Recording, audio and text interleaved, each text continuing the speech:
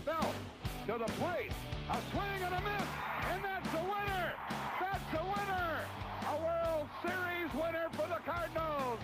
Smith corks one into right down the line. It may go! Go crazy, folks! Go crazy! It's a home run, and the Cardinals have won the game by the score of 3-2 on a home run by the Wizard. Go crazy! Swinging a long one into left field. Adios, goodbye, and maybe that's the winner. A 3-run homer by Clark, and the Cardinals lead by the score of 7-5, and they may go to the World Series on that one, folks. What a team! What a ride! The Cardinals are world champs in 2011.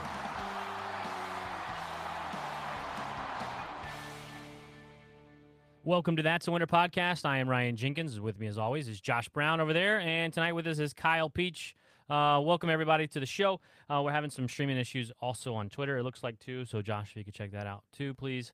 So we're going to break things down. Welcome to the new year. This is our first show of the new year. And we're just going to talk a little bit about the news of what's going on today, which was Scott Rowland, obviously, was elected into the Hall of Fame yesterday.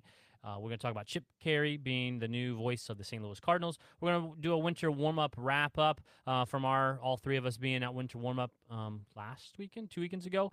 And we'll talk a little bit about the Bally Sports debacle that's going on. But welcome in Kyle Peach and Josh Brown now. So let's get right into the Scott Rowland stuff. So Scott Rowland got elected to the Baseball Hall of Fame last night. Our video that we posted of his family, him telling his parents, was just awesome. I don't know if they still live in Jasper, Indiana, or if that's in Bloomington where Rowland lives now, but you could see how proud his parents were, and it's a long time coming, 76%. Kyle, you know, it's one of the players that we grew up watching, obviously. I'm going to see a lot of times from Indiana, where I grew up. He was born in the same city I was. Kyle, what do you think about him finally getting the call to the Hall? Well, it's been a long wait for sure. Sorry, Obviously, my bad. Now go. all right. Hey, it's been a long haul and a long wait for Scott Rowland, and you know probably the most profound thing for me is that this is the first real time we've seen a member of the 06-11 championship teams from St. Louis make it into the Hall of Fame. He's the first one to get there. And so that was kind of the really profound moment for me as a fan. Obviously, there's been a little bit of flack and pushback saying he's more average than Hall of Fame worthy, but obviously those folks just relying on the numbers and not seeing necessarily the non-stat line stats that Scott Rowland put up playing third base in St. Louis. Yeah. Go ahead, Josh. Yeah, I was going to say, I mean, it's not surprising, right? If it didn't happen this year, I think we were all pretty confident it was going to happen next year. 76%. Well, he got in by 1%. I think it was 5 total votes, is what they said. Right. We just calculated. Very minuscule margin. I mean, I think he's a Hall of Famer. I don't think there's a doubt when you combine the power numbers with his defense, right? Who's it remind you of today with the Cardinals? They might have another guy that's going to be there soon, Nolan Arenado. We've seen some tweets kind of going around at, you know, Scott Rowland's numbers, especially offensively going in, and even Arenado's right there. You know, Arenado's sitting at 299 home runs, as is. Scott Rowland's got 316. So I think, and you look at the defense, those two very similar. Arenado, I think, has already got actually a couple more Gold Gloves already than Rowland, right? So Cardinals very well might have another guy on a Hall of Fame path already at third base, which is pretty cool to think about. But Scott Rowland, I mean, he's synonymous with all those big postseason moments, and that's what I think about with him, especially in 06 when they won it all. He was right there in the thick of that. So, yeah, I think he's a Hall of Famer. I know there was a lot of debate around him, probably not as much scrutiny with is he a Hall of Famer as there is with Yachty for some reason. Maybe people think that Rowland's offensive numbers aren't quite up to keep as what you would expect from a Hall of Famer, but I know there's not a lot of third basemen in the Hall of Fame. So I think he deserved to be in. What do you think, Ron? Well, yeah, I thought Scott Rowland was the best third baseman I thought I would ever see in my lifetime. Watching him play the way he played defense was the best. And then Nolan Arenado comes around, and now it's like he's not even going to be the best St. Louis Cardinal to play third base, which is quite crazy to think about. I think he was more than necessary for him to get in. It was definitely where he needed to be. I understand the debate, and I saw one today was Dale Murphy. Like, well, if Scott Rowland's in, then Dale Murphy needs to be in, and the numbers were very similar, and actually Dale Murphy's were all better. But I think the big part of it is the Gold Gloves and how well you play defense. Now, I think there's, I want to say, I don't know if this is accurate, I think 18 total third basemen ever in the Hall of Fame. And so whenever it's underrepresented like that, Scott Rowland is the top 10 best third baseman of all time, then yes, he should be in the Hall of Fame. And I get that his numbers don't pan out next to some of the others out there in different positions, but people talk about Keith Hernandez, how good of a first baseman he was, one of the best ever with like 11 or 12 Gold Gloves. Well, that's not a high defensive position like third base is. And I think that's the real difference of how good Scott Rowland was on the defensive side. Yeah, I've got it pulled up here. Rowland is the 15th third baseman inducted to the Hall of Fame. Looks like I'm looking 15th. So yeah, looking at the research here by Baseball Almanac, shows him here. So, and you look at his numbers compared to some of the other guys. I mean, the high end, obviously, like the top of the gold standard, really, when you think about Hall of Fame third baseman, is Mike Schmidt. I don't think there's nobody's going to contest that, especially offensively. The guy had 548 home runs. Eddie Matthews, 512. Those are the only two guys in the 500 range of third baseman home runs. Chipper, of course, you've got at 468. But then after that, I mean, it's a lot of the 300s. Ron Santo, 342. George Brett, 317. So it's not like his offensive numbers are that far off from the other guys, except for the top two, that you think of when you think of like big time, Hall of Fame third baseman in Mike Schmidt and Eddie Matthews.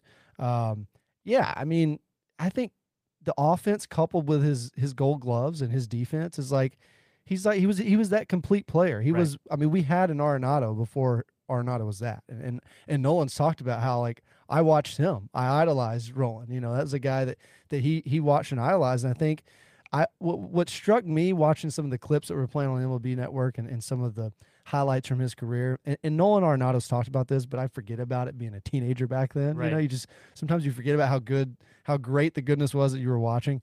But man, he was so big. He's a big guy. Yeah. And Arenado's talked about that. To be as agile as he was and to get to the balls that he got to, like, pretty cool to see on those clips, because he's a big dude, man. I mean, he's a big guy. Well, so let me ask you guys this now. So there's a great debate on what cap, if any, that he will wear going into the Hall of Fame. Shouldn't be a debate. So he played more games for the Phillies, and also, by the way, the Hall of Fame decides what cap goes in. With input from the player, input. Right? They listen to them. Yeah. There was people today talking about they thought if they were alive, they get to pick, and if they're not with us anymore, then the Hall decides. The Hall decides with input from the player of which cap, and Rowland has said he's not sure which one he would wear going into it. He played more games with the Phillies, and he has a little similar numbers between the two. I can tell you he will not be wearing a Reds hat or a Jays hat going into the Hall. But do you think he'll wear Cardinals, Phillies, or none? Kyle, I'll let you go first. What do you think? Well, I want him to wear a Cardinals. I think Cardinals is the right choice. I think he could potentially go with no cap, because you don't want to tick anybody off, cancel culture, and he's no longer welcome in Philadelphia if he wears a Cardinal hat. I don't know that that's the case, but and I wonder truly how much of a factor the Hall of Fame's decision is in the decision. When you read between the lines, it used to be the player's decision to make not that long ago. And then all of a sudden the Hall of Fame says, well, we're going to make the decision with player input. I think that flip was made because of criticism and backlash to players who picked for fans the wrong hat. And so maybe it is, in fact, a Rowland decision, and the Hall of Fame is giving the players that go in the cop-out of saying, well, it's the Hall of Fame selection with input from the player. I think this is one of those classic cases of really being a tough call. Obviously, as Cardinal fans, we want it to be a Cardinal cap. I mean, he won a lot of hardware in St. Louis and no doubt a World Series championship to go along with it. But, truth be told, it's probably a split down the middle. And when that kind of thing happens, maybe there's no logo on that cap. He did, however, grow up in Cardinal country, and that's where he's from. So there's that too. Yeah, I would agree. I mean, obviously, like, the Cardinals fan in us has the bias of, well, duh. Like, why would you not? Why would you not go in with the STL, on your Hall of Fame cap? But it is very close. I mean, yeah, he played 7 years with the Phillies, 6 with the Cardinals, almost identical numbers, honestly, almost identical lines. When you look at batting average, 282 Philly, 286 St. Louis, 373 OBP in Philly, 370 in St. Louis. The OPS plus is almost exactly the same. Obviously, he played, 100, well, almost 200 plus more games in Philadelphia, so a little bit more home runs. But, I mean, I think the tiebreaker here, if you're going to go with most impact on your career, has got to be the World Series win in 06, right? He got that with the Cardinals, did not have that in Philadelphia. But I agree with you, Kyle. I think it is harder probably for him to pick than others because 1997 Rookie of the Year with the Phillies, right? Philadelphia drafted him. They gave him a shot. He was Rookie of the Year in 97, got his first Gold Glove in 98. He was, all-star with them in the MVP conversation a few times, but not to the extent that he was with us. I mean, with the Cardinals, you've got, from 03 to 06, 4 straight all-star games, 4 straight or 3 Gold Gloves in those 4 seasons, 4th in the MVP voting in 04. So the peak of his career, I would say, was in St. Louis. I don't think there's too much of an argument there in terms of accolades, achievements, and just the peak of what he achieved, especially winning a World Series, which is the ultimate goal, right? Right. And let's also talk about that he's not liked in Philadelphia. He was booed relentlessly after he left. He booed everybody. He asked for the trade out of there. He's not wanted there. He was never wanted there. There was even a tweet from a Philly fan that said, "I hope he goes into the Hall as a Phillies hat so we can all go there and boo him." That's what they think about. That they didn't like him because he didn't want to be there. Also, he's in the Hall of Fame of the St. Louis Cardinals. He's not in the Phillies. They have like a wall of fame type thing where they put notable players on. He's not even listed as that. So if he's not even revered in that category for the Phillies, I don't understand why they would even want him whenever all they want to do is boo and not like him that way. That's my 2 cents on it. And I think, obviously, he won a World Series with the St. Louis Cardinals. And to be honest, he probably wouldn't be he would be more of a question to be a red jacket guy with the Cardinals if he hadn't won. That's what we've talked about, Arenado and Goldie. These dudes, you have to win something to be of relevance to the St. Louis Cardinals. If you're not, then you have to have extremely good numbers. And that's where he was only in with the Cardinals for 5 years. How many years do you have to play with the Cardinals to be in the Cardinals Hall of Fame? Is it 4? It's not. I think it's 4 or 5. He was 6 with St. Louis. Is what I see here. 6 years. Okay, so first year was 02, so 02 through 2007. But 05, 2007, some injuries there. And I'm too young maybe to remember him in a Phillies uniform. Now, by too young, I didn't pay attention to the Phillies in those years. Right. Not that I watch every single game of baseball I can of all teams right now. But back then, that wasn't as easy, and I don't remember Scott Rowland until he became a St. Louis Cardinal. Now, Kyle, a little older, maybe you remember Scott Rowland as a Philly. I do, but not nearly to the level that I do remember him as a Cardinal. I will say, growing up over in the Evansville, Indiana area, he's from Jasper, Indiana. So he's a guy that I think I knew because he was local, less than an hour away from where I'm living. So there was that. But it was the guy that we were very excited to see sign as a Cardinal when he came to St. Louis because of the local connection and the fact that he grew up in Cardinal country. Certainly was an interesting thing. And Ryan, something I'm just now kind of processing as we're talking about this is what kind of a cool moment there will be very, very soon in St. Louis, where another number is retired on the wall in St. Louis. Somebody talked about that the other I saw on Twitter last night that, they should just not even redo the wall until, number 4 and number 5 are going to get added to it. But there's other guys that are in the Hall of Fame and with the Cardinals that aren't retired numbers. Well, that's a good point. That is a good point. So at what point do they get to be retired numbers and in the Hall of Fame? That I don't know the answer. So there's other guys that are not on that wall and retired numbers that are in the Hall of Fame and played for the Cardinals. Yeah, I'm interested in how that gets decided. I think a lot of it obviously has to do with on the field, the achievements in the organization. but off the field too, and in the community. Now I don't know how much Roland has been involved in St. Louis post career there, but I think if I had to bet right now, the next two numbers would be retired if the Cardinals are going to be 5-4. Right. I mean, and that's just, it seems, I don't think there's a whole lot of debate there in terms of like the achievements and what they put back into the community. And do they wait until they're in the Hall of Fame in 5 years? Like, when does that happen? Yeah, I don't know. Because we all speculated it was going to happen on the last game of the season at Right. Busch Stadium this past Didn't happen season. that quickly. Right. So actually, at winter warm up, Mosaic was asked about this in just a general Q&A. They did a couple of things with him, and somebody asked that, and he said, "Yeah." He said, "I, would definitely imagine that That's going to happen. That's going to happen." He said, "It's probably not going to happen this year or next Right. year, but yeah, it's gotta happen down the road." So I'm not sure the threshold of that.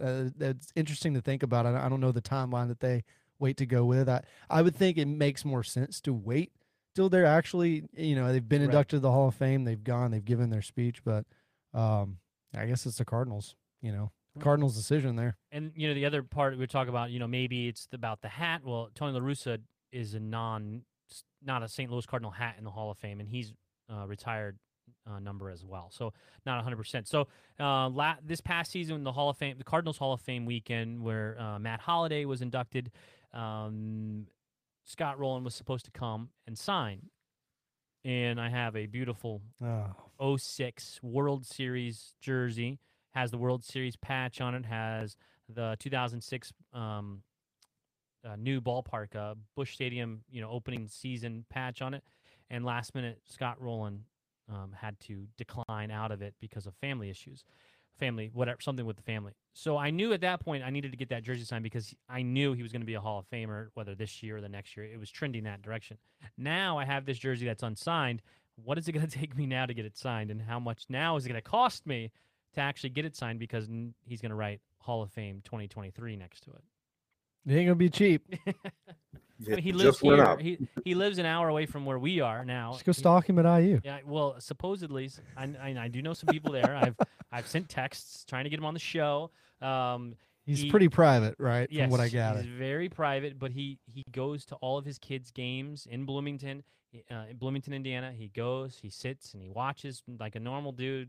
At all of his daughter is in high school, very good basketball athlete, and softball and volleyball. Son plays baseball, obviously, as well. And he's like 15.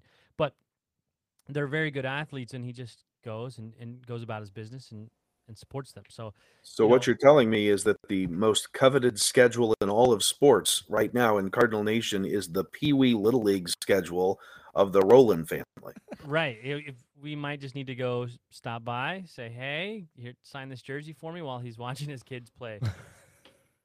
But also, Rowland was Mr. Baseball in Indiana in, I can't remember what year, but he also was runner-up in Mr. Basketball. The guy's 6'4", 245. Yeah, Mr. Basketball runner-up in the state of Indiana, which basketball's a big deal in Indiana. And he went on a scholarship to Georgia to play basketball. He did not go. He ended up being drafted to play baseball.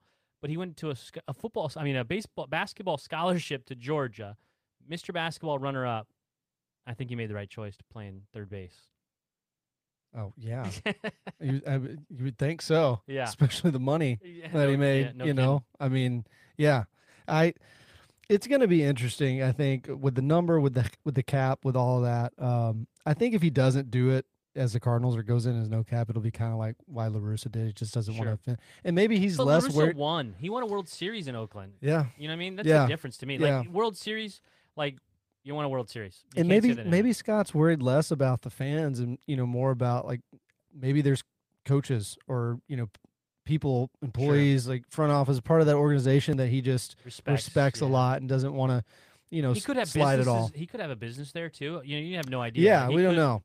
But at the same time, like, who's really going to take a slight by him going in with the Cardinals, even if it's somebody that had a big impact on him on the Phillies? Like, it's not like, with the way Phillies fans, with they the threw right the snowballs at fans. Santa. But I'm even talking about the front office, like, or people he was connected with, coaches, managers, whatever. Like, the way it ended there, it just didn't end well. Right. And he won the World Series with St. Louis. So it seems like a no-brainer, but we'll find out pretty soon. I don't know when that's decided, but Well, he goes in July is when the actual enshrinement is, the Right. speeches. So you'll find out. Oh, one last thing before we move on from this.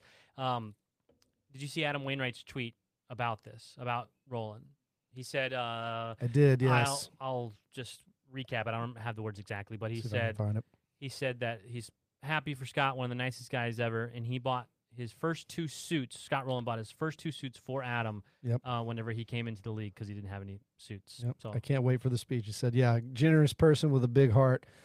Brad Thompson, I know, was on the radio this week. BT talking about Scott as well. He had a great story about his MLB debut. Brad Thompson's coming in, and huge crowd, and he made the mistake of looking around and was like, "Oh no, this is big time." And he said that they threw the ball around, and Scott came up and brought it to him and said, "Your family in yet?" He said, "No, they're not in yet, Mr. Rowland.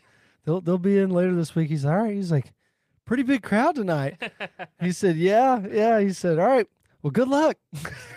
So he said that Scott, for the work that you saw him put on the field and how just serious he was, actually really dry humor, really funny guy, which I found interesting because he just seems kind of like, by the book, just always after it, pretty, at least from what I remember, pretty serious Yeah. dude. Oh yeah, it's very Goldie-like, no smiling. Yeah. Lots of exactly like you said. All right, let's switch gears. Let's talk about where do you want to go? You want to go winter warm up? You want to talk about Chip Carey? Anyone?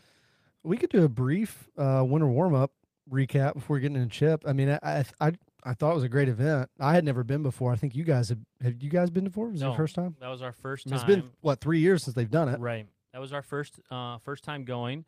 I didn't love the setup. Very Switching back and forth. was- Yes, yeah. I didn't love that part of it. I had a great time. It was we got to talk. Look, a lot of people get to live right there in St. Louis and within 30 minutes of St. Louis and in the ballpark and have all those opportunities to meet guys and run into guys and get autographs from guys. We live 4 hours away now. At the closest I live 2.5 hours away. Kyle probably closest at 2 hours away or so at different times in our lives. But to be able to have interaction with those guys in that that like lax of an environment is rare, right? Like, because whenever you have a chance with someone sign an autograph at the field, or like when we go to Cincinnati where you have better access to the guys as a road team, you don't really get that interaction to be able to have a conversation or just, say a few things. So that's what I felt was the coolest part about it, was actually having a little chit chat with each guy, and just, thanking them and just having that opportunity, if that makes sense at all. When we got there, or at least online coming in, I was a little nervous because all of the people who have been there for years and years and years were saying, "Oh, it's going to be terrible. It's going to be awful. And they've ruined winter warm up." And man, it just was not that way to me at all. It was an enjoyable experience. You got the opportunity to sit and listen to the owners talk, to the GM talk. You got to be around Cardinal fans and Cardinal baseball. Yeah, switching between venues was a little odd, and that's surely something that can be figured out, to go through one point of entry, even if you have to cross the street to Ballpark Village. You're not coming back with a bomb in that quick amount of time. So surely to goodness they can figure out how to get you from one place to the next for next year's event. But all in all, just I was pleasantly surprised and look forward to going back again. Yeah, I enjoyed it as well. I'm curious to know, so I just came up for the day Saturday and did the full day with my daughter, who's 12. She'll be 13 in July, and she loved it. We both really enjoyed it. I think my favorite part probably was the dugout and clubhouse tour. That was really, really cool because I've never been down there. I know it's the only time that they open up the clubhouse for fans to go down there and see that. And they did some cool stuff. They rearranged the lockers and had Yachty and Albert's locker next to each other, and you could take a picture in front of it, which I thought was really cool. So the fanfare with it I thought was great. I agree on the switching back and forth, especially going over to Busch. Pretty cold that day, especially the morning that I got there Saturday. It was we got there right at 9 when it started, and it was pretty chilly switching over there. But I thought the clubhouse tour was really cool.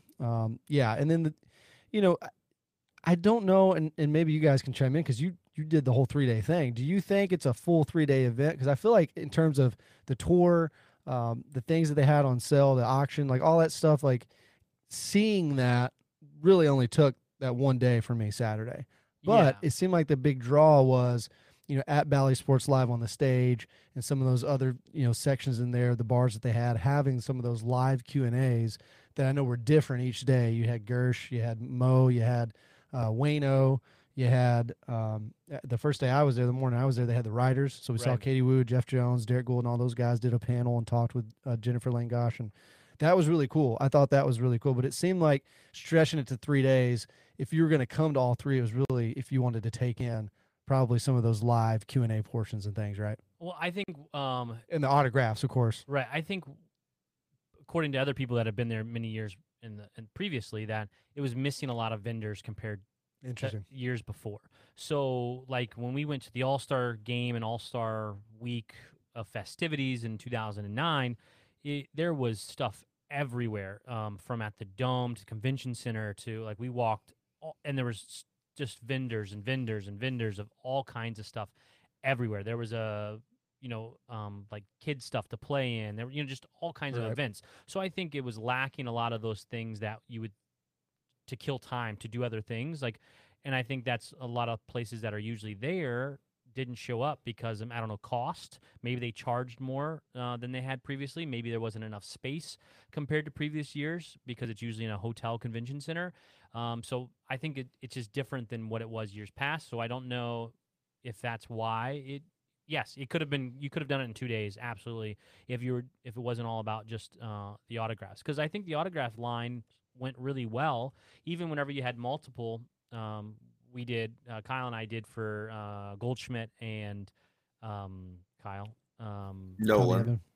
No, the same time. This All right. signing was at the same time. Oh, Joe McEwen. Little Mac, Joe Yeah, McEwen. yeah. Joe Oh, McEwen your and bench Goldie, coach, yeah. was at the exact same time.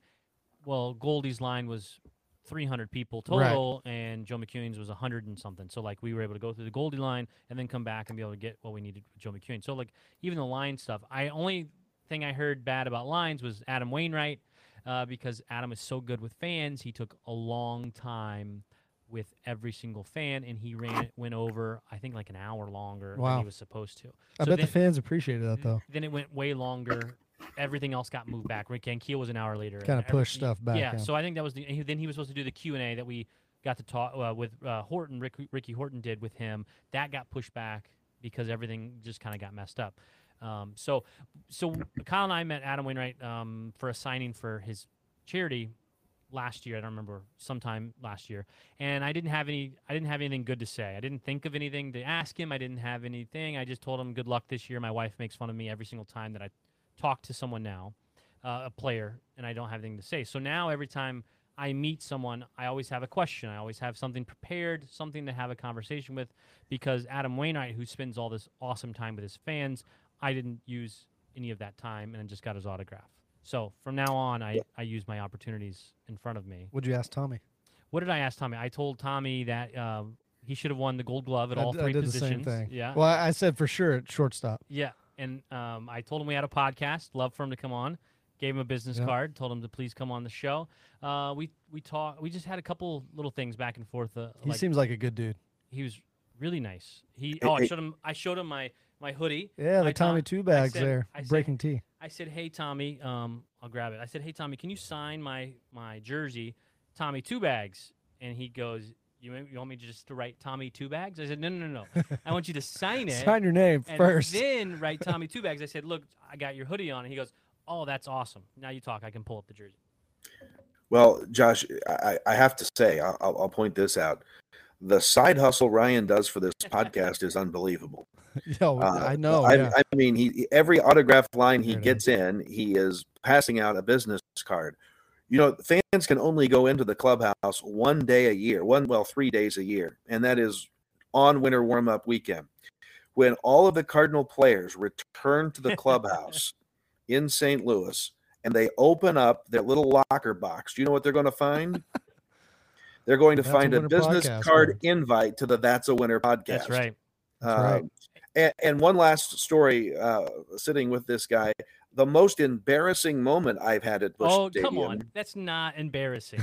Was That is not that winter embarrassing. warm up? The supposed to be final question of the DeWitts No, on let me stage. tell this then. No, I don't want you to talk bad about me. Look, what everyone says about media, good, bad, or ugly, what everyone says, not just your team, not just the Cardinals, not just wherever.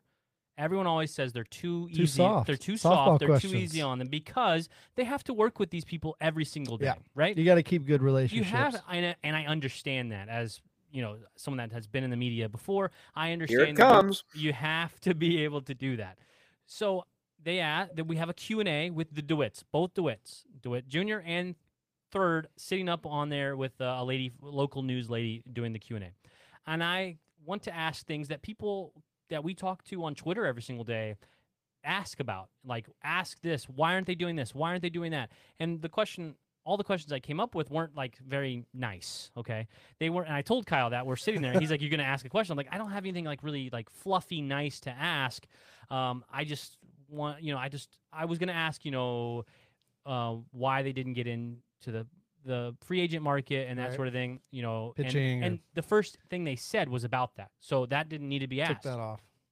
They knew that was going to get asked. So I was, yes, they knew it was going to be asked. So I kept in my head how I could ask a question nicely and very short, like not to be. I hate when people ask questions and it's a really long And question. then to get- his hand went up. yeah, then my hand goes up, and Kyle goes, "Oh, you're gonna ask something? Yeah, I'm gonna ask it." And then they brought the microphone over, and I said, "Mr. DeWitt, this is more about you guys than the team. I was wondering, and then what's your guys' plan going forward, next 5-10 years? Is it, does that mean you have a plan in place to either succeed Mr. DeWitt Jr. or plan to sell the team?" I thought that was a very question that everyone wants to know. yeah, it's I talked think about all the time since all the Shannon, time. Mike Shannon threw that out there a couple years ago. A couple years ago, Mike Shannon said he had heard the team was for sale, and Mr. And they shot it down pretty Mm-hmm. quick, to be fair. Yes, the Shannon part, yes. So Bill DeWitt III says, "Boy, that was direct," and everyone chuckled. And he says, as long as Dad is healthy and sharp, there's no plans in place. It's status quo. Now, did I expect any different answer? No, not really, unless they already had a succession plan. Like, I will take over at some point. We don't know when that is. Like, that could have been the Yeah. answer. It's not like Art Moreno with the Angels this week, where he's like, "Actually, I'm not gonna." right. And he changed his mind. And There was no news like that. Right, with they them. didn't want to break any news there, so there could be a succession plan in place, and they didn't want to just put that out there right then. I didn't expect much of a difference, but I think that those are questions that people have every single day. We see that on Twitter. Like, I can't think of his name all of a sudden. Oh, he was there. He asked the question right before me. Oh, I can't think of his name all of a sudden. And he asked about red jerseys, if we're ever going to use the red jerseys. And he said, actually, Bill DeWitt the third said, actually, we're going to do the City Connect, and then there's going to be some red. Oh, was it another Twitter? Yeah. Was it Quinn? Quinn, Quinn yes. There you go. yeah. Yes, I Quinn. saw him there, too. So someone, he tweets out, "Hey, I just asked this question," and someone tweeted, "Hey, you should ask them if they're going to sell the you. team." And he goes, "Someone just asked that question." Like, that's literally a question that people ask every single day on Twitter. What is the plan going forward? Bill DeWitt is 80. Bill He's DeWitt not- Jr. yeah. 80-something He's years not old. getting younger. He's 80-something years old. So I think that's a very important question as fans. 5 to 10 years is still a long time in this sports bubble. Like 5 to 10 years from now, the guys on this team, there may be just a couple left, right? Yeah. So like it's a big difference in that bubble. But right now, I thought it was a Let, good let question. me But go ahead, let Kyle. me Go ahead. retrace Go my ahead. steps just a little bit. It was the fact that I was sitting right next to you, that I was associated with you, and then the guy that you're talking about being senile or dead is No. there in the present, and it sounds like you're saying, when he becomes senile and dead, what are you doing with the team? No, And that's the what his poor son guy's right said. there. Well, you know But what? hey, it is a valid question. I'll give you that. Well, you know what? I don't think Bill DeWitt Jr. heard the question, because I think after the question he goes, "What did he say?" And then I think the third then said, Oh, nothing. Well, I mean, when we saw him a couple years ago after the franchise record That's 15th right. win at Wrigley, outside of Wrigley, we saw him That's walking out and right. leaving. I We had to forgot yell. about We had to that. yell at him about 8 times. We were trying to tell him to sign Trevor Story, and thankfully, he did not hear that. I forgot about that story. Yes, we outside of Wrigley after we broke the record of the most wins in a row, and we It was see 15 or 16. yeah, I can't yeah. remember I think it which was one number. I think it was 15. And Yeah. Bill DeWitt Jr. was outside, and I said, "Hey, Mr. DeWitt," and he waves, and I said, "We need to sign a shortstop," and he goes, "Huh?" I said, "We need to sign a shortstop. Story, huh? Trevor Story," and he goes, like, so I don't even heard me then either. I forgot about that story. Yeah. But But there we hey, go. let me wrap this conversation on a positive note. The question was valid, and we have been very blessed to have the DeWitts as the owners of the Cardinals. Absolutely. Absolutely. Yeah, and I didn't ask that with any malicious intent Right. that I want you to sell the team. It's like we've had one losing season in the last 20 some odd years. Yeah. What are the plans going forward? Because I want that to continue. So if you have something in place, as fans, we're worried what's next. Right. Does that mean that we have a terrible owner like in Cincinnati or in Anaheim? Or is Mr. DeWitt III going to take over and his plan And be like Steve Cohen. and he wants to spend more, right? But he may not be into it. But I feel like in the last 2 years, DeWitt III has been around a lot more, on stage a lot Yeah. more, front facing a lot more than we have seen in the past. Seems like he's still got a lot invested in it overall, because I know he's largely in charge of kind of the phases of Ballpark Village, right? Right. We heard him talk about that when we went to Bloggers Day this past year. So yeah, I could see that playing on there. To wrap up winter warm up, I did want to say I noticed, and I meant to send some links to you guys. I don't know if you saw it, but as a part of this, there was there were media moments where the players had some media time, Yes. and a lot of those were recorded. A lot of those, Charlie Marlowe actually, at Charlie Marlowe _ with 590 The Fan, and he's on Hot Take Central with those guys. But he had a lot of YouTube videos of those full. Kyle Reese as well helped. They had a lot of full interviews with players. Jack, Waino, Wilson Contreras. I mean, Tommy. A lot of these guys. There was a few nuggets in there that I thought were really interesting that I wanted to bring up really quick. Waino and Contreras specifically, and their two, and these were all probably 15-minute segments, right, where the reporters were just asking questions. Waino and Wilson Contreras actually had a lot of positive things to say about new pitching coach Dusty Blake. Mm-hmm. I think I mentioned this to you. They had a lot of high praise for him. The guy's only 40. Obviously taking over for Mike Maddox.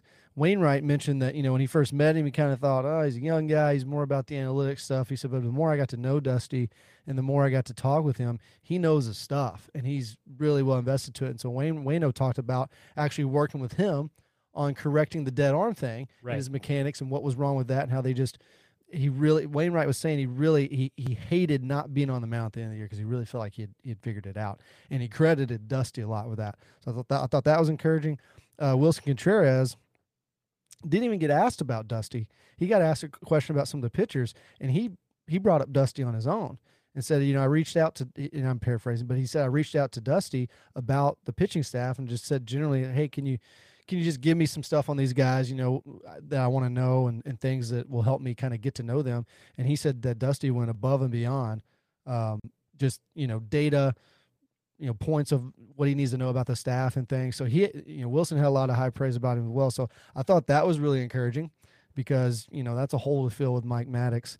And then the other big thing that I enjoyed hearing actually was Jack's, his conference, his little press conference, about 15 minutes or so. He got asked candidly, he actually got asked some pretty pointed questions about health and all that stuff, and he talked about this season, and he doesn't know what's going to be after this, but he said he's never wanted to win so bad, and it's just on him at this point. He's got to stay healthy, right? But he actually got choked up talking about Waino. Right. He talked about Adam Wainwright, talked about it being his last season, and he talked about how it left a bitter taste in his mouth that he wasn't out there every fifth day with Yachty. He was watching, obviously, but not to be out there with him in his last season. He hated that. So But he got choked up to the point where, I mean, he had some tears, just talking about the impact that Wainwright's made on his life on and off the field and how he's taken him under his wing. So it looks like Jack's focused. It looks like he's actually finally healthy. And boy, if he is, I mean, this team could be really, really good. If he's half to 75% of what he was in 2019. And look, if you remember the way 2021 started off, I mean, the guy started off 8-0. Right. He was on his way to probably starting the All-Star game. Absolutely. And then had that freak oblique injury. So I think if he's there, this is going to be a big season for him, and for the team's going to need him. And he needs a big season for himself. Yeah, for it's a walk year. Yeah, to be able to get a good contract somewhere. I think all those things were different perspectives that we usually don't get to see. And I think guys are a lot more candid because it's the off season. There's not a lot of coach speak or player speak where they're kind of saying the BS things one day at a time and all those types of things. I think guys are excited. People ask me on Twitter and some negative groups that I'm in of people talking about things of, this team's not very good and all those things. And I said, I don't see the negativity. These guys, to me, in the conversations I had with, them and listening to everyone on all the press conferences and their Q&As, like everyone's excited, ready for the season and expect big things. And they know that it hinges on the pitching staff, but they're excited to get out after it, and they think that they can be a really, really good team. And I think that if players play up to their potential, then absolutely it can be a really good team. Switch gears a little bit because of the winter warm-up, they talked about the expansion of Ballpark Village. That was a question asked in the DeWitt's Q&A. So they talked about wanting to add another apartment tower to Ballpark Village. Now, I don't know exactly where it would go. He just said the 3 surface lots behind Ballpark Village currently would sit in one of those areas. They would also like to do a corporate headquarters, but it's soft right now for that, obviously. So those fly balls are going to die even more now, huh? Well, right. So when are we moving the fences in? Yeah, all that type of thing to ask. Is that a big deal to you? Do you care about that? What I see a lot of whenever I put that out there, to me, that's exciting, right? Whenever I think of, I couldn't wait for Ballpark Village. I couldn't wait for all growth. I love changing of landscapes, changing of buildings, and adding all those sort of things. So does that matter to you guys? Because I just got a lot of negative feedback on Twitter that was, oh, they can spend money there but not on the roster. Oh, this is where they took the money for the roster and they put it into this. Does that matter to you guys? Is that important to you, Ballpark Village, and expanding that, or do you see it as them wasting money that they could be spending on the roster? Well, hopefully it turns into a situation that increases more profit with a high upfront cost. Hopefully it's a situation where the towers both sell out. They're making that income on rent, and then they can invest that money into the team. I do get the point, though, about it seems when Ballpark Village phases were happening that maybe we weren't spending the money on the team, and that makes a lot of sense. The only thing that I would criticize of that, I guess, if I was going to criticize it, and I don't really think that I am, I'm kind of neutral on it, is a corporate headquarters and an apartment tower doesn't do me any good personally as a fan. That's nothing else that I can go and enjoy when I'm at the ballpark, unless I decide to move to St. Louis one of these days. But other than that, I have no problem with it. I think it is exciting to see growth and development no matter where it's happening. You just certainly hope it doesn't impact the wallet and the spending that they can do on the big league club. Well, I think that also means new retail at the bottom, though, too. Like we got Salt and Smoke out of that big tower, obviously, for the residential part of it. I think new buildings also come with retail and restaurants, which I think, obviously in the business sense of it, that you try and get as many people there all the time in that area to live there, to have all that. So then all those things can survive, because let's not forget that this is 81 days out of the year that there are people there, right? There are people going into Ballpark Village and living in, so you have to do more all the time. I look at it as it's good going forward that it's growth, because the city of St. Louis needs that, and I understand. It's good to see it come out of COVID too. Well, absolutely. You want in the the tower was sold out initially. Mr. DeWitt said it's 95% full right now. I think it's 15 units or something or not. And he said it's always full in the summer for some reason. He was being funny. But, I wanted to go on a tour. We didn't have time to go on a tour of Cardinal Way, whatever, One Cardinal Way. But I think that's good. I like to see it. I would like to see them get rid of someone buy the parking garage in dead center field and do stuff with it. And someone else was on Twitter talking about in the Millennium Hotel, get rid of that and all the issues that come from that as well. Right. I like all of that. I think that means that, like Kyle said, there's more revenue to come. There's more things coming in.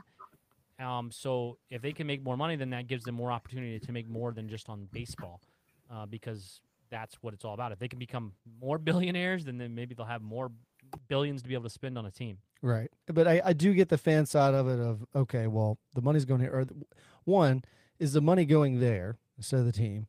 Two, if they start getting high revenues and income off of that, will they actually turn around and spend it back on the team? Or will they, for example, and I don't know how much of the weeds we want to get on this, or will they just pocket that money because of what they're about to lose from this Sinclair broadcast group mess that's going on with, the RSNs and the tanking of all that? And there's an article that came out tonight that we saw before going on from David O'Brien, who I believe is he's with the Athletic.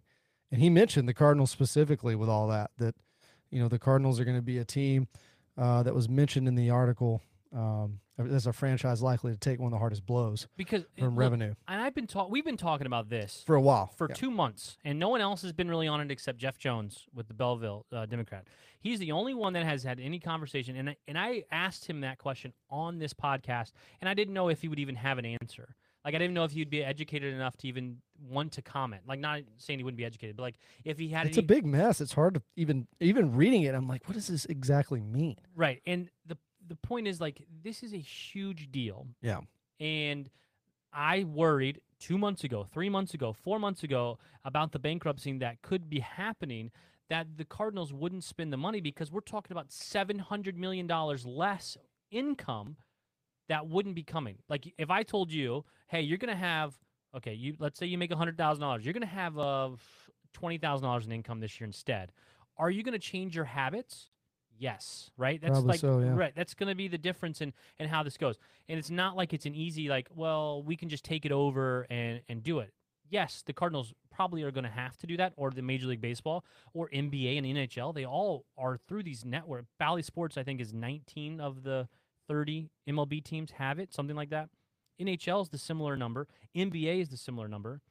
They're all going to have to, something's going to have to happen for all of these to take over. But it can't happen overnight. Like, to be able to outfit cameras and studios and production trucks and all those things. Paying the employees that we talked about. Yeah, like, all that doesn't happen overnight. Kyle probably knows that better than anyone because he works mobily doing broadcasting for basketball games. Like that right there, like the systems and planning that goes into it, they can't just go, well, we'll just take it over now. We're going to take it over today. Let's get a couple cameras and just go down the field. Right, and it's a huge investment as well. You talk about money. Well, yeah, they can get that money back because they're the ones running it, and they're the ones with all the money coming into directly to them. But how much money is it going to cost to get all those high-def cameras? How much money are they going to have to invest in it? Then you're talking about, well, then you're taking, I don't know, Kyle, what do you think, $50 million to outfit a brand new everything? Well, guess what? That's going to cost more money to not be able to possibly pay players because you thought you were going to bring in $700 million. Instead, now you're going to pay out $50 million to outfit your new, streaming service. Well, hopefully there's a situation here where there's, I would guess, some sort of liquidation process. But what hasn't gone right with Sinclair and the whole Bally Sports scenario? I mean, you would hope that, okay, we're defaulting on this billions of dollars deal. So, what is the court system going to do in bankruptcy court when we go through all this? And hopefully some of that is to do with, okay, all the equipment that you own that you now can sell, you're going to give to the creditors, the people that you owe the money to. So hopefully there is something like that. Perhaps Bally Sinclair can come out of this with a sale of their own, but nobody's going to pay what they paid for it. They got too greedy and tried to get too big too quick, and it fell apart on them. And it's just one of those situations that sometimes bad things happen to people who do kind of bad things. And unfortunately, that's where we're at. And from a Cardinal perspective, look, I think the thing of it is, there's going to be a mega TV deal. There's going to be a payout at the end of the day. Is it going to be the payout that the Bally Sports was supposed to get them? Maybe not. But the TV rights aren't going away. They're going to be there. The money for it is going to be there. How and from whom it comes may change. But to a certain extent, I get and I understand the concern on what is going to happen short term to the Cardinals when this deal ultimately, if it does falls in. But I think in the long term, it's going to come back in some form, and the Cardinals should be able to hopefully withstand that storm, similarly to how they withstood a season without fans in the ballpark because of COVID. Right. Well, let me say this part. People like to hate on the DeWitts, right? So if you do not believe they are good business people, or you do not believe that they're good at running a baseball team, then do you trust them to do this properly as well? I'm not saying I'm one of those people, but I'm saying if you talk negatively all the time about them, why all of a sudden do you believe that they would do this properly? Right? Is part of my thoughts on it. I tweeted this earlier today through the That's Winter podcast page at That's Winter Pod. If they get this exactly right, if they can do this perfectly right, it could be a much larger revenue stream Make even more money than the Bally deal, right? You do it right, you can make more money because you're taking over all the control, all the money's coming back to you. But get it wrong, they will lose viewership, attendance, and then bring in less money. So it's going to happen, like Kyle said. It's going to happen in some version, whether that's a different company takes over, whether MLB takes over, whether the Cardinals takes over their actual streaming. But if you do it wrong, what's happening right now, like where I am in Indianapolis, I can't watch the Indiana Pacers because no one can get that channel. Yeah. Well, what does that do? That makes people care less. People are having the same issues in St. Louis because they can't watch the game locally. Well, if you do not fix these blackouts and you do not fix these issues with the regional sports networks, you're going to have less viewership. You're going to have less viewership. You're going to have less attendance. You're going to have less people caring. You're going to make less money. So the importance of the DeWitts and MLB getting it right, not just for the Cardinals, but for all 30 or all 20. NBA, NHL. I mean, this is these, affecting a lot of sports. Like, people are watching these games less in regionally than ever before because they can't get Bally Sports. Like, how dumb is that? The Blues are Bally as well, right? Yes, the Blues are Bally's as well. So people are not able to watch their product. So what do? They care less. They don't pay attention as much. Then you don't go to games, and then the Cardinals thrive on attendance. So if you can't get people butts in the seats, they're not making money. And if the people aren't watching, they're not making money either because then there's no deal there either. So that's where my 2 cents is on that part of it. If you want to add to that, or you want to transition to Bally Sports is I was going to say, I think the problem with this is there's so many layers, right? Because we talk about the Cardinals getting it right. Well, it's not just their decision, absolutely, right? MLB is going to have a lot of say on this. There's 2 things I wanted to pull real quick from this article that we all saw tonight. It actually came out yesterday from Daniel Frankel with NextTV, nexttv.com. So why is this such a big deal? What's the mess that's in? So essentially, Bloomberg reported Wednesday, that Diamond Sports Group, which is the subsidiary that manages Sinclair Broadcast Group, that they're going to essentially have to skip their mid-February $140 million interest-only payment that's servicing around $8.6 billion in debt as it prepares for Chapter 11 restructuring. So that's the mess that they're in. What he's suggesting here that's most likely to happen is, and this is from Bloomberg, it says under restructuring plan, describe unnamed inside sources, debt would be turned into equity, and Diamond's largest creditors, Prudential Financial, Fidelity, a bunch of names you don't care about, they would become owners of the Bally Sports RSNs. So essentially, he's saying that the latter part of this seems to happen. It's either one or all of Diamond's pro league partners, which is NBA, NHL, MLB, would either have to step in and assume ownership stake, or the RSN operator would have to restructure, which is what this article is saying is most likely appears to be happening, is a restructuring. So like you said, Kyle, either way, it's not going to get lost. These teams are going to lose it. They're still going to get, they're still going to get that revenue. They're still going to have control of their TV broadcast. But how it happens, when it happens, if it's successful in that transfer, it's going to be a mess. It's a short-term issue, right? But that also comes to the short term of why maybe the Cardinals didn't spend $30 or $40 million in the offseason, right? It's a short-term issue that can last They a want to couple have years. resolved maybe before. Or it could just be this who they are. I mean, they've been operating this way for like 10 years now. That's true too. But it's an issue that could last a couple of years, because if they take it over, it's going to take some while to get that type of money back. That's why they sold it out, because it's easier for someone else to come and say, I'm going to give you $700 million and we worry about it, instead of you having to take on all of that. I mean, Kyle, would you sign up to go? You could go and do some Cardinal stuff, right?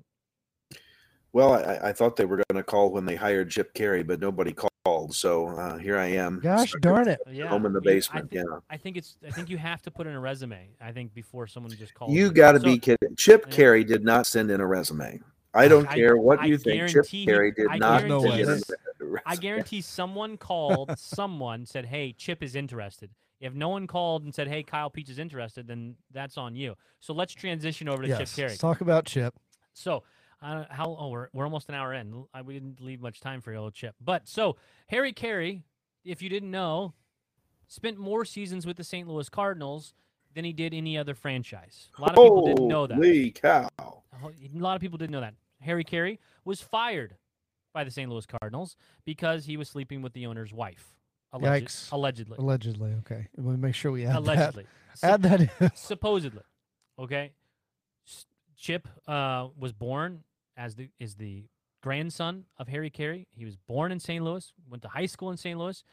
I remember him as a kid being the Cubs commentator, which makes me go ick immediately. That when I hear his voice, I think of early 2000s Cubs watching on WGN when they played the Cardinals.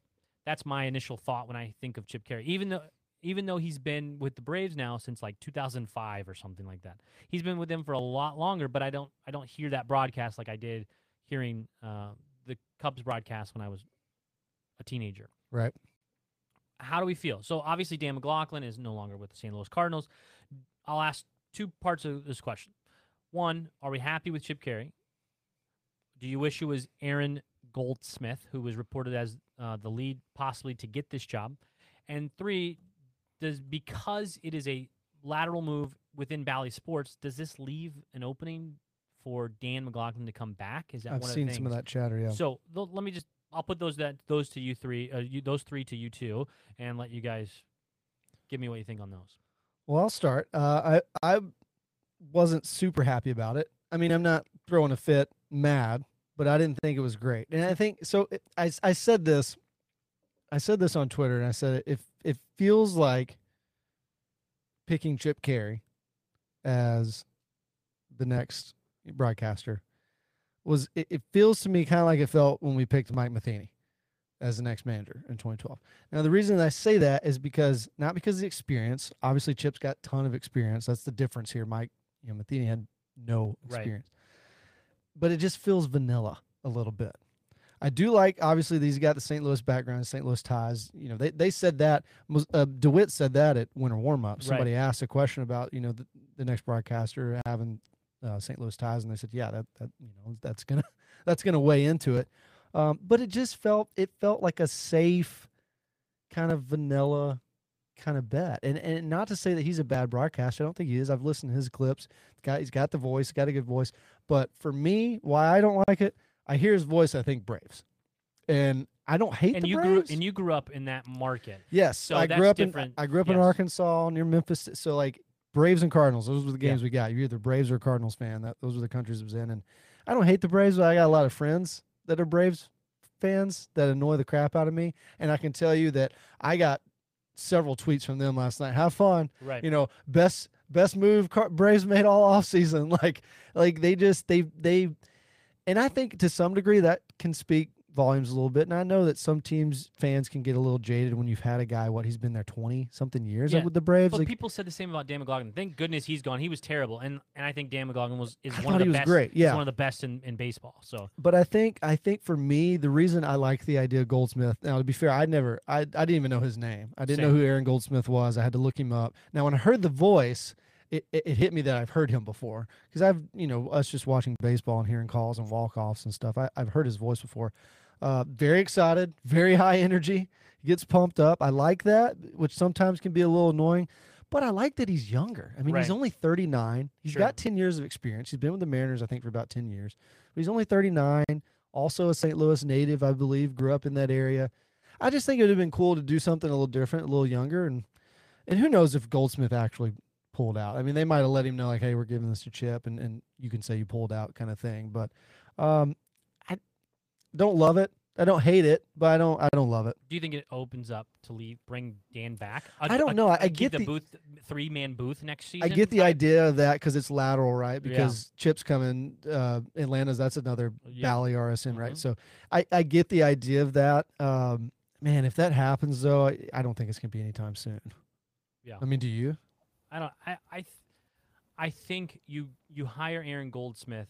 No, it does not happen. Like because he's so much younger. yes. He would be your guy. You're around with him for a while. He's your 25, 30-year guy. Like that would be the goal of that would be. And to me, Aaron Goldsmith was fine, was good. I thought he was over the top for me. But I think you would have learned to love him, right? And I think that would be the case. Now, Chip Caray is 50 some odd years, 58, 59 years old, I think. So he's 10 years older than Dan McLaughlin. So to me, it says in a couple of years, that could be a 2-man booth on that side like they do on the radio side, right, and have a color guy type deal going on. And then you have 2 really good guys. I think Chip Caray is a professional. Like when I hear his voice, there's no argument in that. When I hear his voice, I think I'm listening to baseball, and it's professional. I expect to hear good calls. So I think it's possible. I don't know, Kyle. What do you think?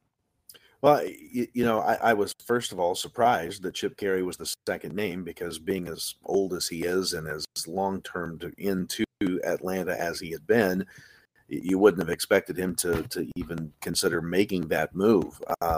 Is he my preferred choice? I don't know. My preferred choice, honestly, is Dan McLaughlin. That's my preferred choice, and I would go to bat for him forever. But obviously, he made a mistake. He decided to step away, and can't fault him for that either. Second choice would have been Joe Buck. Then it would have been Bob Costas, and then who knows who. So I guess I come away with it thinking, my first reaction, and I text this to Ryan, a Cub, Right. with the Caray name. But, nonetheless, the St. Louis ties are there. He's a professional broadcaster, good delivery, great voice, excitement in the voice, and give him a shot, see what it goes. Will Dan McLaughlin come back? I don't know.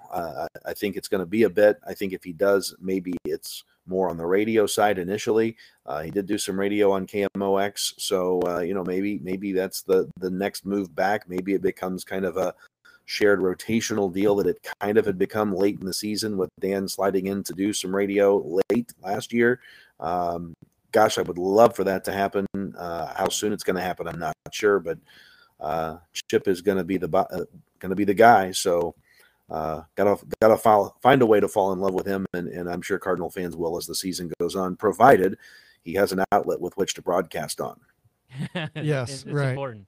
Yeah, I do think what the bummer of this all, right, is one, nobody wanted. I don't think anybody wanted Danny Mac to not be doing this, Right. and just to see over the last couple of years, kind of the chemistry that he and BT have formed. Sure. Brad Thompson has been really good, like really good in the booth. And I think it's going to be interesting to see if that chemistry can bond there. Sure. With he and Chip, and I'm sure BT likes the pick, and I'm sure he's excited about it and has a lot of respect for him. But that's another thing I thought about too with Goldsmith, because you would have had, and maybe that was part of the Cardinals' worry, is you would have had 2 pretty young guys in the booth calling games. Now Goldsmith, again, he's been doing that with the Mariners for, he's been doing it for a decade. Right. I mean, he got hired at 29, which is, yeah, he's been doing it for a while, not so much on the TV side, but maybe that was part of it. I think it would have been cool to see kind of 2 younger guys kind of go into it together and build chemistry. But I think the idea, of Chip, he is a little bit older, but it does seem like something too, that these guys, there's not a lot of turnover in these kind of jobs. Like, right. These guys want to do this for a while. And if you're out, it's either because you did something egregious, like Danny Mac did. You made a really bad decision outside of the game, that cost you your job, or in Chip's case, or Vin Scully and others, you get to go as long as you want until you're ready to retire. Right. So it'll be interesting with Chip to see, like you said, whether it's Danny Mac or they bring someone else in later, maybe that's a little bit younger that they want to kind of raise up, that maybe mentors under Chip for a while, and he kind of phases out in a few years after that. I'm not sure. We don't know those conversations, right? We don't know because nobody knew it was Chip until it was announced it was Chip. Nobody even knew that they were talking. There was to him. only one guy listed for the final two. Yeah. And we didn't even know the other one was there. Yeah. So I'm curious what they said in the interview because at the end of the day, I mean, you're leaving the Braves after 20 seasons, and the Braves just won the World Series a couple of years ago. They're going to be right back there again, probably the next 5. They've locked up every young, great player they have for like the next 10 years. So they're going to be a really good team too, you know? Yeah. Personally, I mean, if you want my negative part of it, I think that Aaron Goldsmith was their choice, and he probably got a new deal, a new offer, something they keep him there, and Chip Caray was the fallback because it's a Bally Sports move. Bally Sports is who owns, obviously, and makes the decisions, and the DeWitts even mentioned that at winter warm-up, that they have input, but it's Bally Sports hire. So all he is moved over from to a different location. Right. And the check is still coming from the same place. So to me, that leaves it open for possibilities. That's why I think it's interesting. Different networks too, right? Because Mariners is that root sports. Yes, Mariners. Which is, so maybe for Goldsmith, it was also like they gave me my chance. I've been here 10 years. I kind of want to stay. Yeah. Might be maybe a little more job security time. Yeah, maybe. I think I tweeted about that. Maybe he's worried about the bankruptcy looming. Like he didn't want. Maybe someone talked to him about that. Like I think there's all kinds of possibilities of why. And I think Aaron Goldsmith was because that's why he got leaked. Was probably because that's who they were going to choose, and he backed out negatively. I think. But I think no matter who it is and who it was going to be, there are people who are going to hate him no matter what, and people are going to love him no matter what. People hate There's Jim always Edmonds both sides, on TV. People hate BT on TV. People hated Danny Mac. People love Danny Mac. I mean, it's all over the place, and it's a personal preference. And I'm just excited. Like Jackie Estes on Facebook said, yeah, I can't wait for Cardinals baseball. She's listening. She's like, I can't wait for Cardinals baseball. Can't come soon enough. Can't come soon enough. And we tried to be as positive as we could today.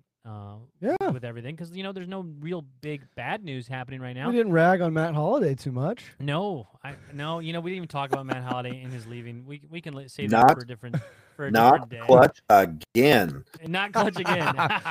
Oh, that's a perfect line. I'm surprised you hadn't already said that. Hey, one last broadcasting note before we wrap up here. So, for the first time ever in his tenure with the Cardinals, John Rooney is now the most senior Cardinal broadcaster on the roster starting in 2006. So there you go. The old guy is finally the longest tenured in the booth. He'll be 69 on his next birthday. Yep. So, and I also make a point too that, we talk about Chip Caray's age. He's not old. He's older. No, not comparatively. In fact, this could be a move that he's decided to make to come back home and live out his days here. So, will there even be an opportunity for Danny Mac to return? I don't know. The age thing could be a factor the other way as opposed to the front side of it. So it'll be interesting to see how it all plays out. In my understanding too with Rooney, and I love Rooney, I think John's great. I want to say I read or heard something that they would have talked with him, John. But he kind of, Nick said earlier, say, I want to stay. I want to stay in the booth. I want to stay in radio, yeah. But those guys are Cardinals employees, not KMOX employees. Ah, okay, so that's a different thing as well. Like, there's a whole different, and that could be the similar thing. Like, I don't know what's happening with that side. I know my job's safe on this side. And hey, sorry, I keep interrupting you. I'll stop it. So John Rooney does do TV. For those that don't know, I mean, he is a TV voice in the Missouri Valley Conference for basketball, and so he does have that TV experience. He just decided to stay on the radio side for the Cardinals. Well, depending on how Chip does this year, I might be switching to the radio audio during the TV broadcast. Wow, you're not one of them, are you? Look, if he's calling, long flyouts to short right center as home runs. I mean, Rooney does that really bad. Rooney's done that. You give guys a pass, especially during COVID when it was kind of hard with the camera shots. But now it's like Rooney. Let's calm down a little bit. I think Rooney's the worst at that. Well, I He agree. does get pretty you pumped. listen on the radio, and I'm like, it's a deep fly ball. It's caught You're at like- behind second base. Wait, what? What just Oh. happened? Yeah. Infield fly, what? Yeah, exactly. That's what I think of when I think of. All right, well, I have all this stuff over here from winter warm up. We got all kinds of stuff. I got a couple. Don't hit your mic there. Watch out. We got. Can you see it? Matt Adams. Yeah, they had some cheap signed Well, memorabilia you $10 could get. bucks. $10 Yeah. for each of these. So I got those for a couple things. Obviously, I had the Edmund. I have an Arenado signed jersey. Kyle asked him, "Hey, go win a World Series for us," and he goes, "I'm gonna do everything I can to do that." Is what he said. You know he's got to be chomping at it. That's like the one thing left. Yeah. And I'm sure he doesn't want to do it just once. And- He and- wants it. And I talked to him about the podcast, and I said, "Hey, we'd love for you to come on sometime." And I said, "I have a fairly popular podcast." He goes, "Oh man, that's really cool. I'm happy for you. Congratulations." He was like really like genuinely happy that we had a podcast and that he was a part of. Ricky Horton signed a ball for us. We talked to him a little bit about the podcast and gave him a card. I have one more. I'll reach for it. Paul Goldschmidt. Paul Goldschmidt signed jersey. He was stoic. Did you ask him why he didn't win the Triple Crown? I didn't. I told him Have congratulations. you figured out what was wrong the last month and a half of the season? Yeah, I didn't go negative at all. No, you should. He That's good. He signed MVP on it. Nice. Put it, and I also just put in a bet. That's yesterday. smart to ask them to do that Yeah, because if I you, didn't think they would. I mean, if you ever do, you could probably sell that. Well, I would never. You would never, And but by you the could way, probably. Can I say this? Winter warm up is designed for the fans, Right. to get access to players they normally don't get access to. All of them are not. There's no certificate of authenticity that goes with these. Now you can pay for that at a different booth in the other part of the building. Right. This is for the fans and Kids and yeah. and all that, and same with the caravan. That's for the kids and to get access to the players that you normally don't get. Don't be if that guy you- poaching autographs. If you're going to get 20 autographs It's the worst. and you're buying tickets up that other people came, I will never. I have things on my walls for as far as you can see. There are things in boxed up as we're getting ready to move here in 2 weeks, and these things are going to come off the wall and go to a new place. I'm not selling any of this stuff. And I will tell you this: the guy that's buying my house here in Indianapolis, Indiana, where Fishers, is a St. Louis Cardinals fan. He came in with Oh. a Cardinals cap, and he's a Cardinals fan. So maybe now he listens. I don't know. There was an offer that included all your memorabilia too, I was wasn't gonna no. say, yeah, he probably loved the basement. I told him if he went over asking, I would leave him a piece. If he went over asking price, because we had 5 offers on our house, and I said, if you go over asking, I will leave you a piece of memorabilia. My choice, not his choice of what would stay. But I said he could have a piece. He didn't go over. He just asked. Be that holiday Yeah. autograph, wouldn't it? I don't have anything on holiday, do I? No, I just was Oh, making a when joke. we that ran that into would be the holiday- thing you'd leave, When we yeah. ran into holiday and I yeah. didn't get it autographed, that's one of my Right. biggest regrets on Hall of Fame weekend. All right, so that's it. That's the Winter Podcast is brought to you by Jersey Flock, Lids.com, and Breaking Tea. You can get all of those things at our link tree. Get all the discounts. All those jerseys I just held up were all Jersey Flock jerseys. Got one on right here.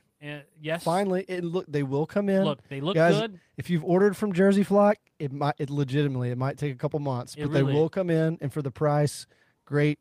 They look great. Yes, they look great. Order it now though if you want it before opening day.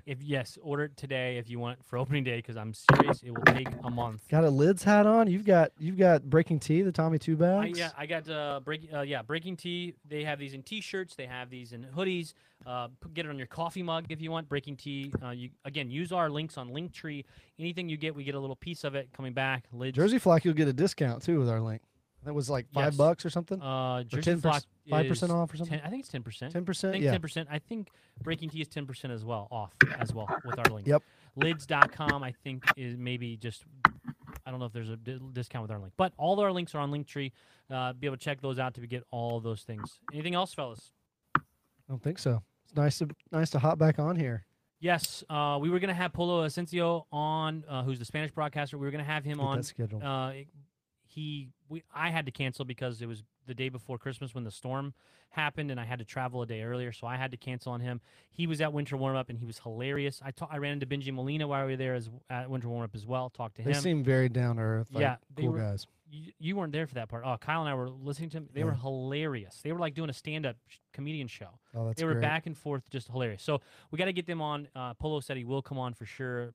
Benji said in passing that he would as well. But just stay We're tuned. going to get for John the- Denton on as well. John Denton said he'll come on. CardinalsMLB.com writer. We'll probably have Katie Wu on at some point. I bumped into her at Winter Warm Up. She was like, yeah, great. Just let me know. So, Yeah. So we appreciate you I'll come listening. back. Kyle will be here as Yes. always. You can follow me at Jinx3086 right there on your screen. Kyle J Peach and J Brown J Brown 116. 116. Follow us on Twitter at That's a Winter Pod. Facebook. Same? Facebook at That's a Winter Podcast, I do believe. Yes. And That's a Winter Podcast on YouTube. Follow us all those places. We appreciate it.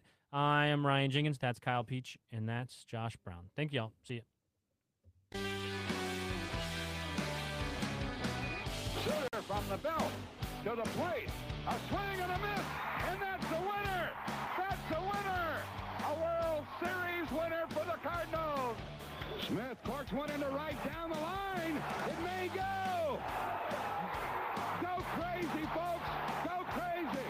It's a home run, and the Cardinals have won the game by the score of 3-2 on a home run by the Wizard. Go crazy. Swinging a long one into left field. Adios, goodbye, and maybe that's the winner. A 3-run homer by Clark, and the Cardinals lead by the score of 7-5, and they may go to the World Series on that one, folks. What a team. What a ride.